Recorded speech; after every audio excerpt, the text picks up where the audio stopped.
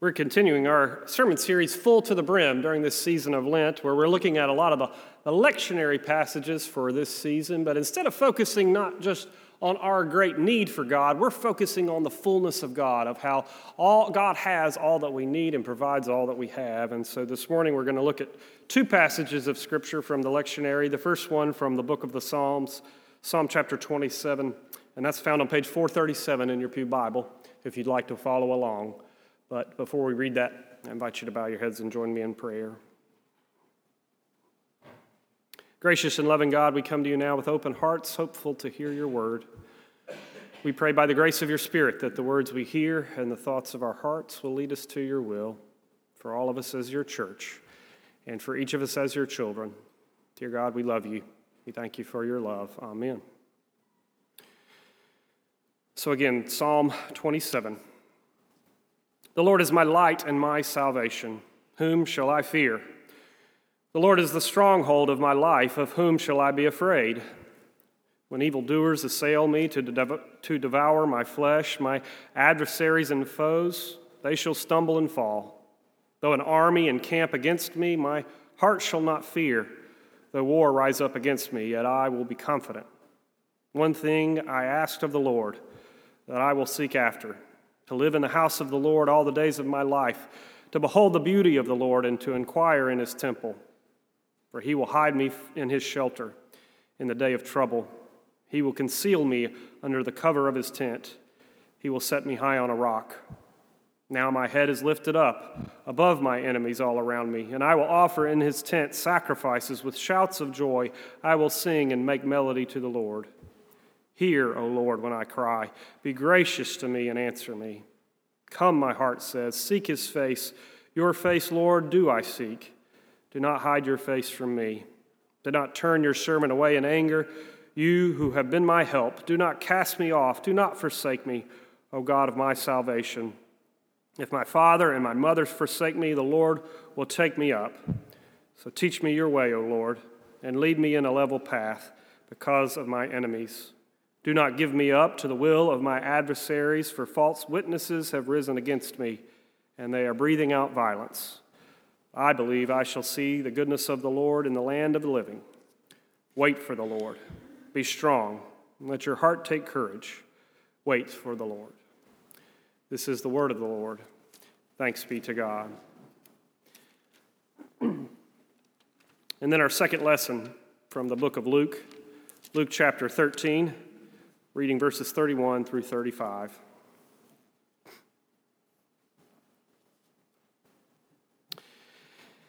At that very hour, some Pharisees came and said to him, "Get away from here, for Herod wants to kill you."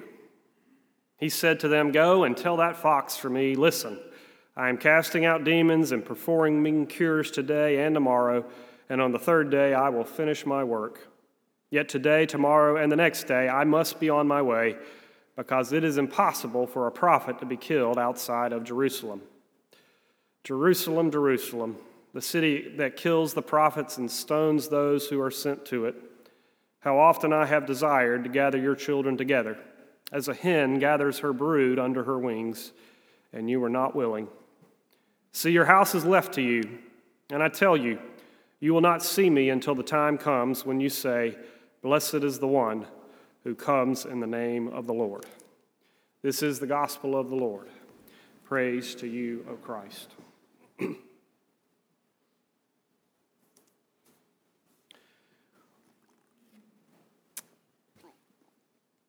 So it is somewhat surprising to me, but my parents often describe me as a fairly stubborn child.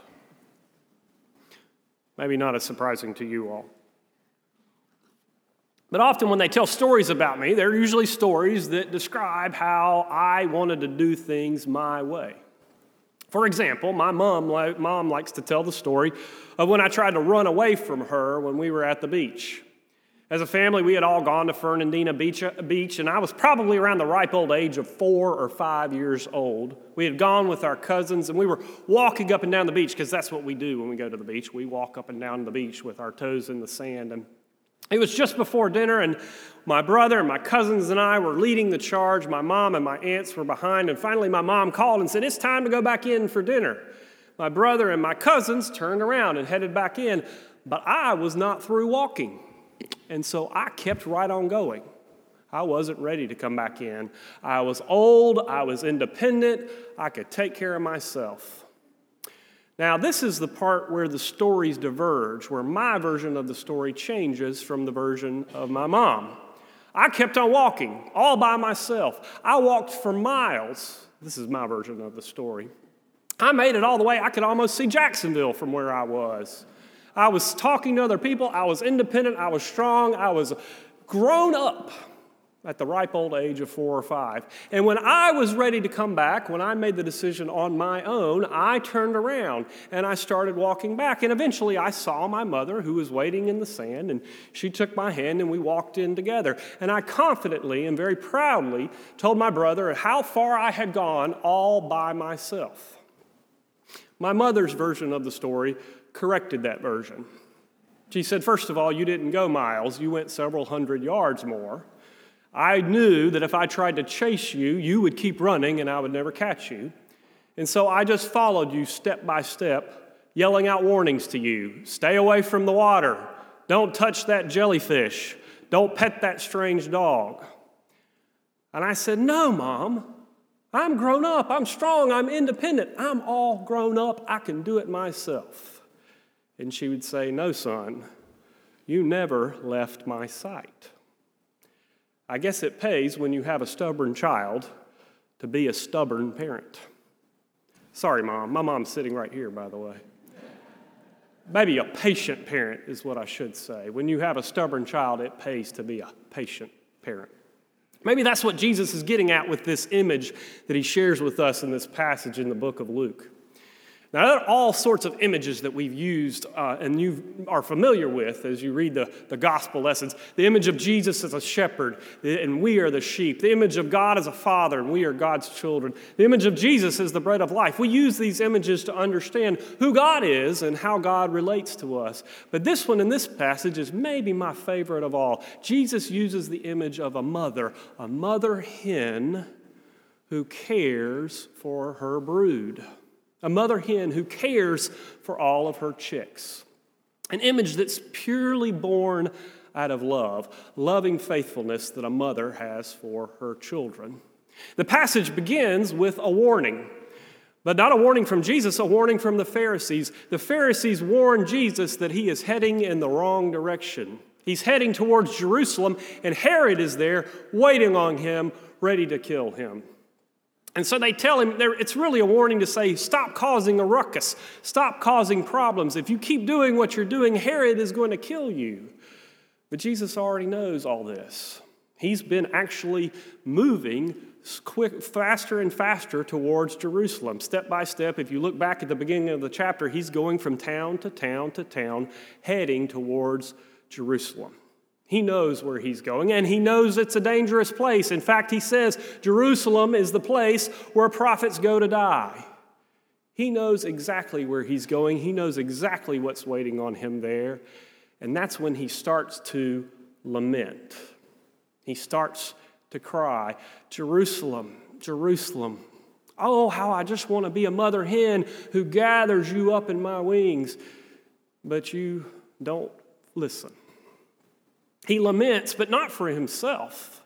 He's not lamenting that he's going to Jerusalem to die. He laments for the people of Jerusalem because they have not heeded his warnings.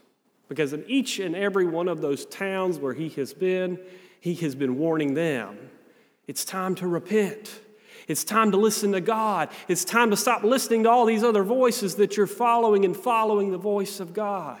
He's barking out these warnings, and Jerusalem keeps saying, no, I'm grown. I'm independent. I can do it myself. And Jesus keeps barking to them, repent, the time is now. Turn and listen to God. Don't follow your own way.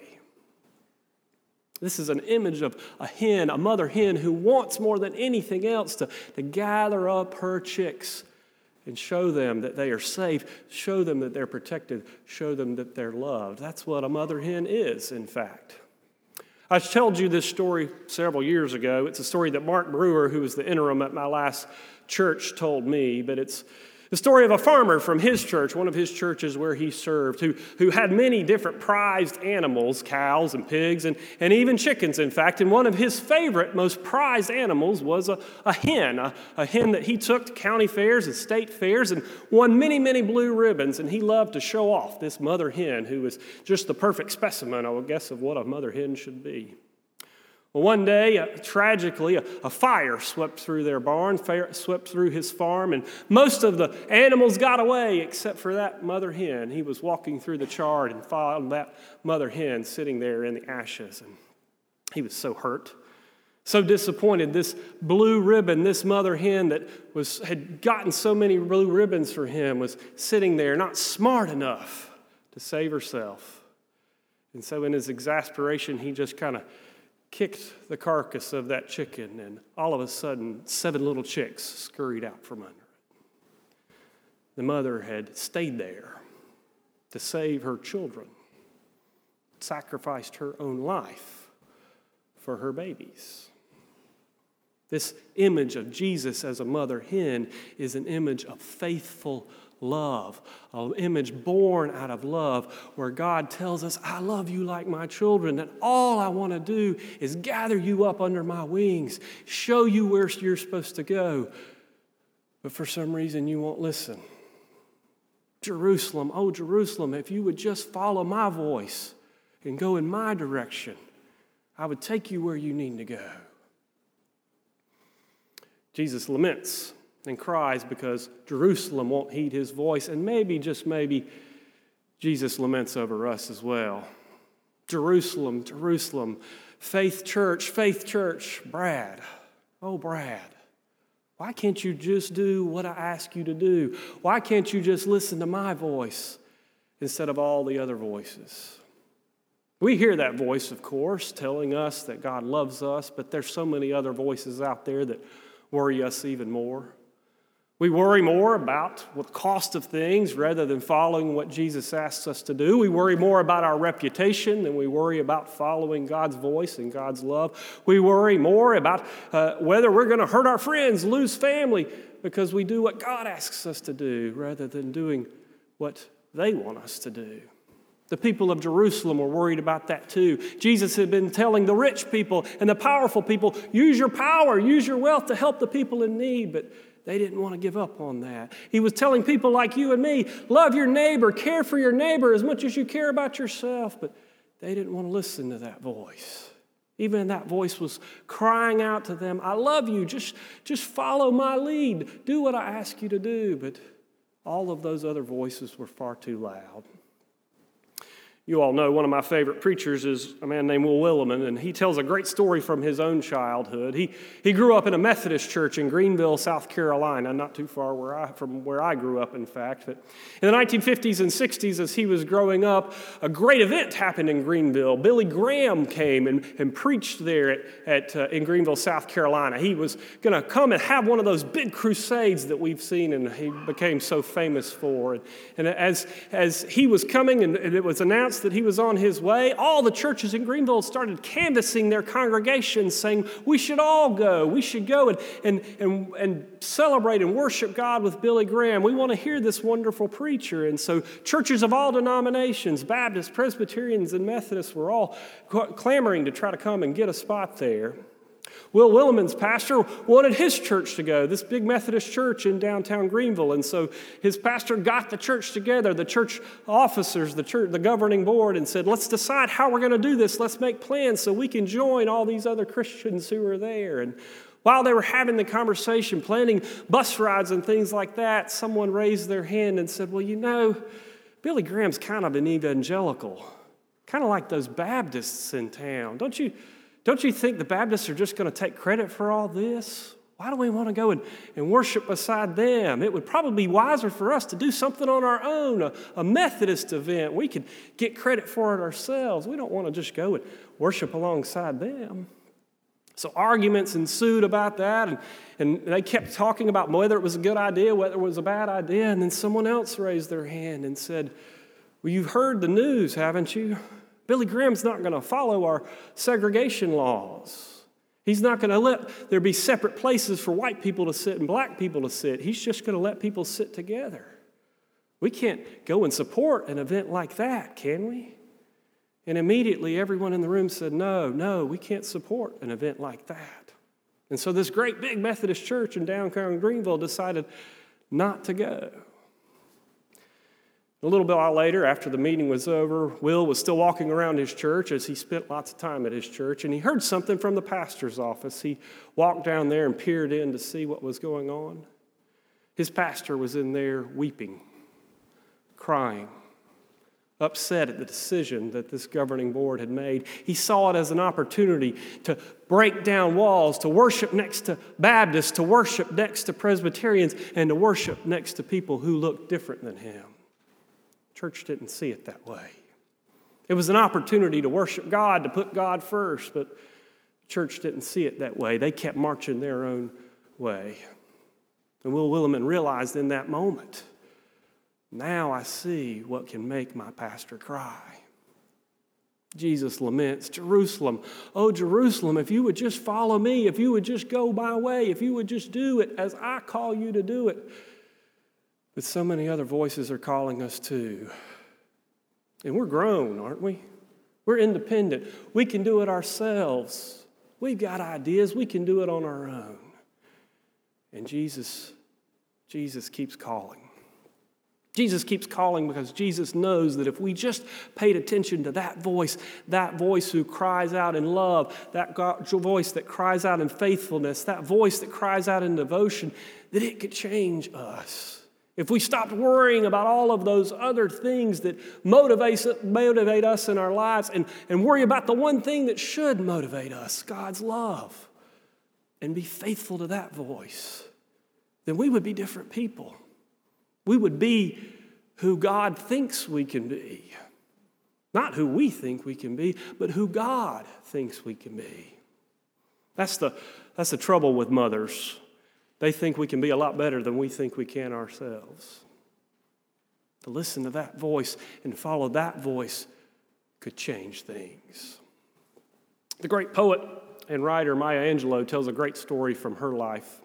Before she became a poet and a writer, she was trying to be a singer and a dancer. I don't know if you knew that. And so when she was in her 20s, back around 1955 or so, she was taking vocal lessons to try to strengthen her voice. It was a tough time in her life. She had just gotten divorced, and she was trying to find her way, trying to figure out who she was supposed to be. And she was taking this vocal class, and her teacher was a man named Frederick Wilkerson, who was also a mentor to her, and invited everybody in the class to pick out a reading, to choose their own reading that they could come to class and read aloud, recite aloud, so that they could practice their voice and train their voice, and he could give them little pointers as they read.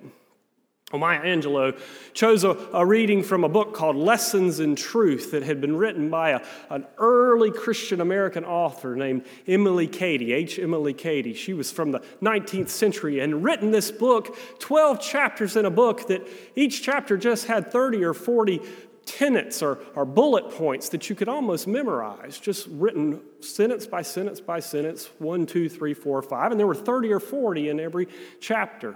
And so she chose a little reading from this book and decided that would be what she would read. And she got to chapter 3 and was reading the end of it, and this is what she got to, and this is what she said. Chapter 3, tenet 31 says this: "Take the thought, God loves me.